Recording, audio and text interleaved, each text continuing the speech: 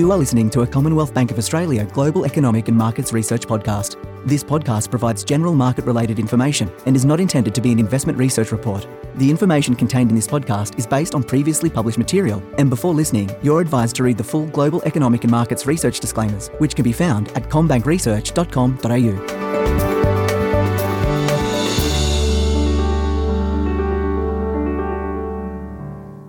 Welcome to the Global Economic and Markets Research Podcast. My name is Belinda Allen and I'm a Senior Economist here at CommBank, and today I'm joined by our Chief Economist, Stephen Halmerick. Stephen, nice to have you on.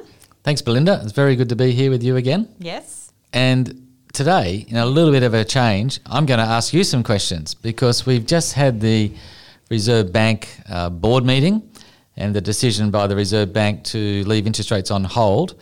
And you had prepared our preview on the Reserve Bank, and I've written the note following the Reserve Bank meeting today. So firstly, so the RBA on hold, which was our view. So that's a good outcome. That was, and for all the mortgage holders out there as well. So as we had expected, the RBA left the cash rate on hold at 4.1% at its July board meeting. So looking at consensus, narrowly, most economists expected on hold. Financial markets had priced in a small chance of a rate hike, but we knew going into this meeting it was going to be a finely balanced decision. But looking at the statement, perhaps it was less finely balanced than maybe what we had expected, and we'll talk about the reasons why the RBA left the cash rate on hold. But certainly they have done a lot. They're still worried about inflation, but maybe less so after their rate hike in June. But we're still expecting another rate hike from here. Yes, that's right. So let's have a look at the reasons why the Reserve Bank gave for leaving rates on hold today. And in your note, the first reason you've given, or the Reserve Bank stated, is, well, they've done a lot.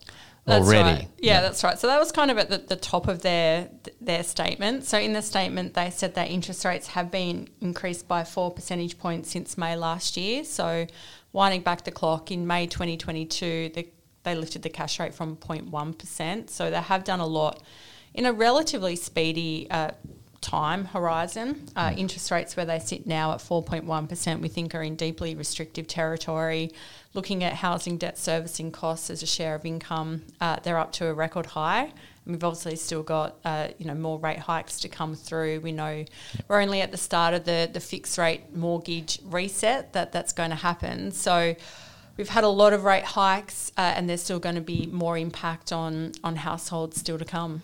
Yes, for sure. And one thing we've highlighted in previous podcasts is that, if you have a mortgage with the Commonwealth Bank, between the time the Reserve Bank puts rates up and the day you actually pay that higher interest rate on your monthly repayments is about 3 months. Yep. So there's a lot of tightening still coming down the system, so to speak. So the second reason the Reserve Bank talked about for keeping rates on hold today was, well, the last monthly reading, the Consumer Price Index indicator for May, actually showed a bit of a moderation in headline inflation. So can you talk us through that? That's right. So that was, I think, one of the key reasons why we ended up expecting the RBA to be on hold at the July board meeting. So the monthly CPI indicator that we got out a bit under a week ago now for May showed a deceleration in the pace of monthly CPI to 5.6%. So we have to remember it was at 6.8% in April, and that was one of the key reasons why they ended up hiking back in June. But the fact that we did see a deceleration in the pace of growth, I think really fed into their decision today, as well as I said, reason number one, they've done a lot. So they talked a lot about upside risk to inflation at the June board meeting, as well as in the RBA board minutes. Governor Lowe also has delivered a speech post that June board meeting just to talk about the upside risks.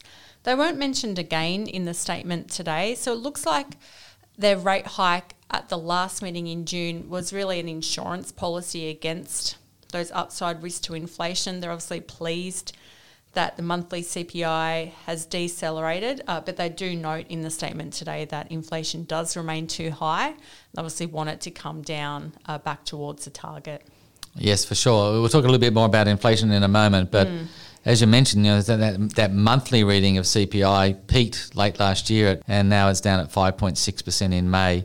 So, clearly still well above the target range, which is 2 to 3%, but a lot better than it was late last year.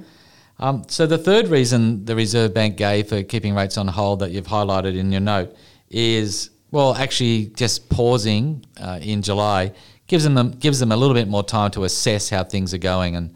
And so what's on the agenda between now and the August board meeting do you think that they will really be focused on? I think first and foremost will be the second quarter CPI print. So we get that out in late July. So we know the monthly CPI indicator can be quite volatile. We've seen that in the most recent months we saw it move from 6.3 to 6.8 to 5.6. So it is volatile. It's also not a complete measure of consumer price inflation as well, because not everything is measured monthly. So I think they'll want to see that full quarterly CPI print before lifting interest rates again. So pausing at the July board meeting just gave them time to get that full inflation picture. Between now and the August board meeting, we'll also get another labour force print, this time for June. It was very strong. The last reading we did get, we also get more up-to-date consumer spending indicators as well, including retail trade. And most importantly, at the August board meeting, the RBA staff will present their updated economic forecasts as well. So the RBA will have a lot more information at its August board meeting to make the decision if they will raise the cash rate again. And at the moment, our base case is we do expect one more rate hike by the RBA at that August board meeting. But we do note we get a lot more data out between now and then, so obviously finalise our forecast, particularly after we see that quarterly inflation print in late July.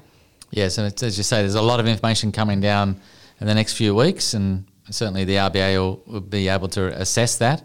And I think, importantly, as you mentioned, August is one of the months. There's 4 times a year they do a full reassessment of all their forecasts, all their economic forecasts. So you quite often find over the years, rate changes in those quarters, in those months.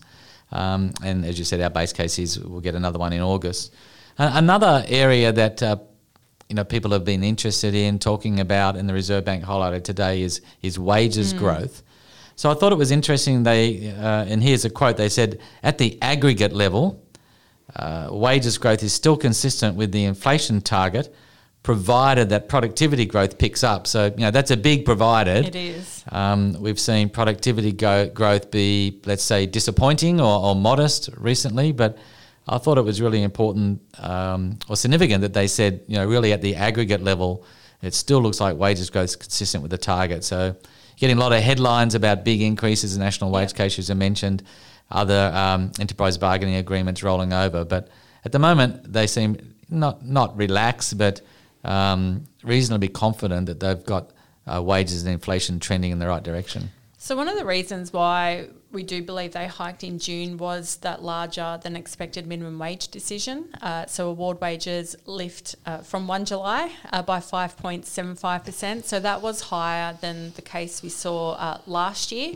So I think that was top of mind for the RBA. They've spoken quite a bit in their recent communication about not wanting kind of high inflation and high wages growth to tie together, and no indexation to take place of those two factors. So the latest reading we did get on aggregate wages growth in the WPI for the first quarter had that wages measure at 3.7%. Anything around 4%, as long as you're getting productivity growth of around that 1.5% level, should be in line with the inflation target. But as you said, productivity growth has been pretty disappointing in recent years, and the most recent national accounts did highlight that. So it is just worthwhile having that in mind when we think about the longer term direction of interest rates, the fact that the RBA does remain quite focused on productivity growth, on wages growth, on the pace of inflation growth. And I think that's why today we did see their forward guidance unchanged. Yeah, so that's a good place to begin to wind up. Although they did keep rates on hold today, the forward guidance was really unchanged. Yes. I thought the key sentence here, last paragraph is always the first one to read, I think. It says, quoting again, some further tightening of monetary policy may be required to ensure that inflation returns to target in a reasonable time frame. but that will depend upon how the economy and inflation evolve. So clearly pointing towards the base case is I think they need to do a little bit more, Yep.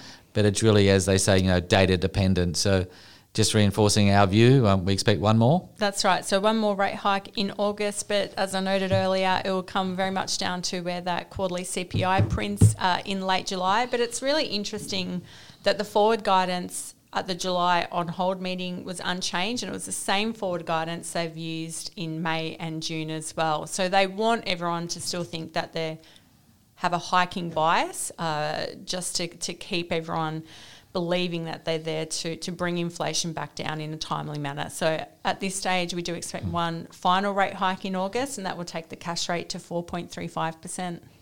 All right, well, thank you very much for that, Belinda. Great chatting with you.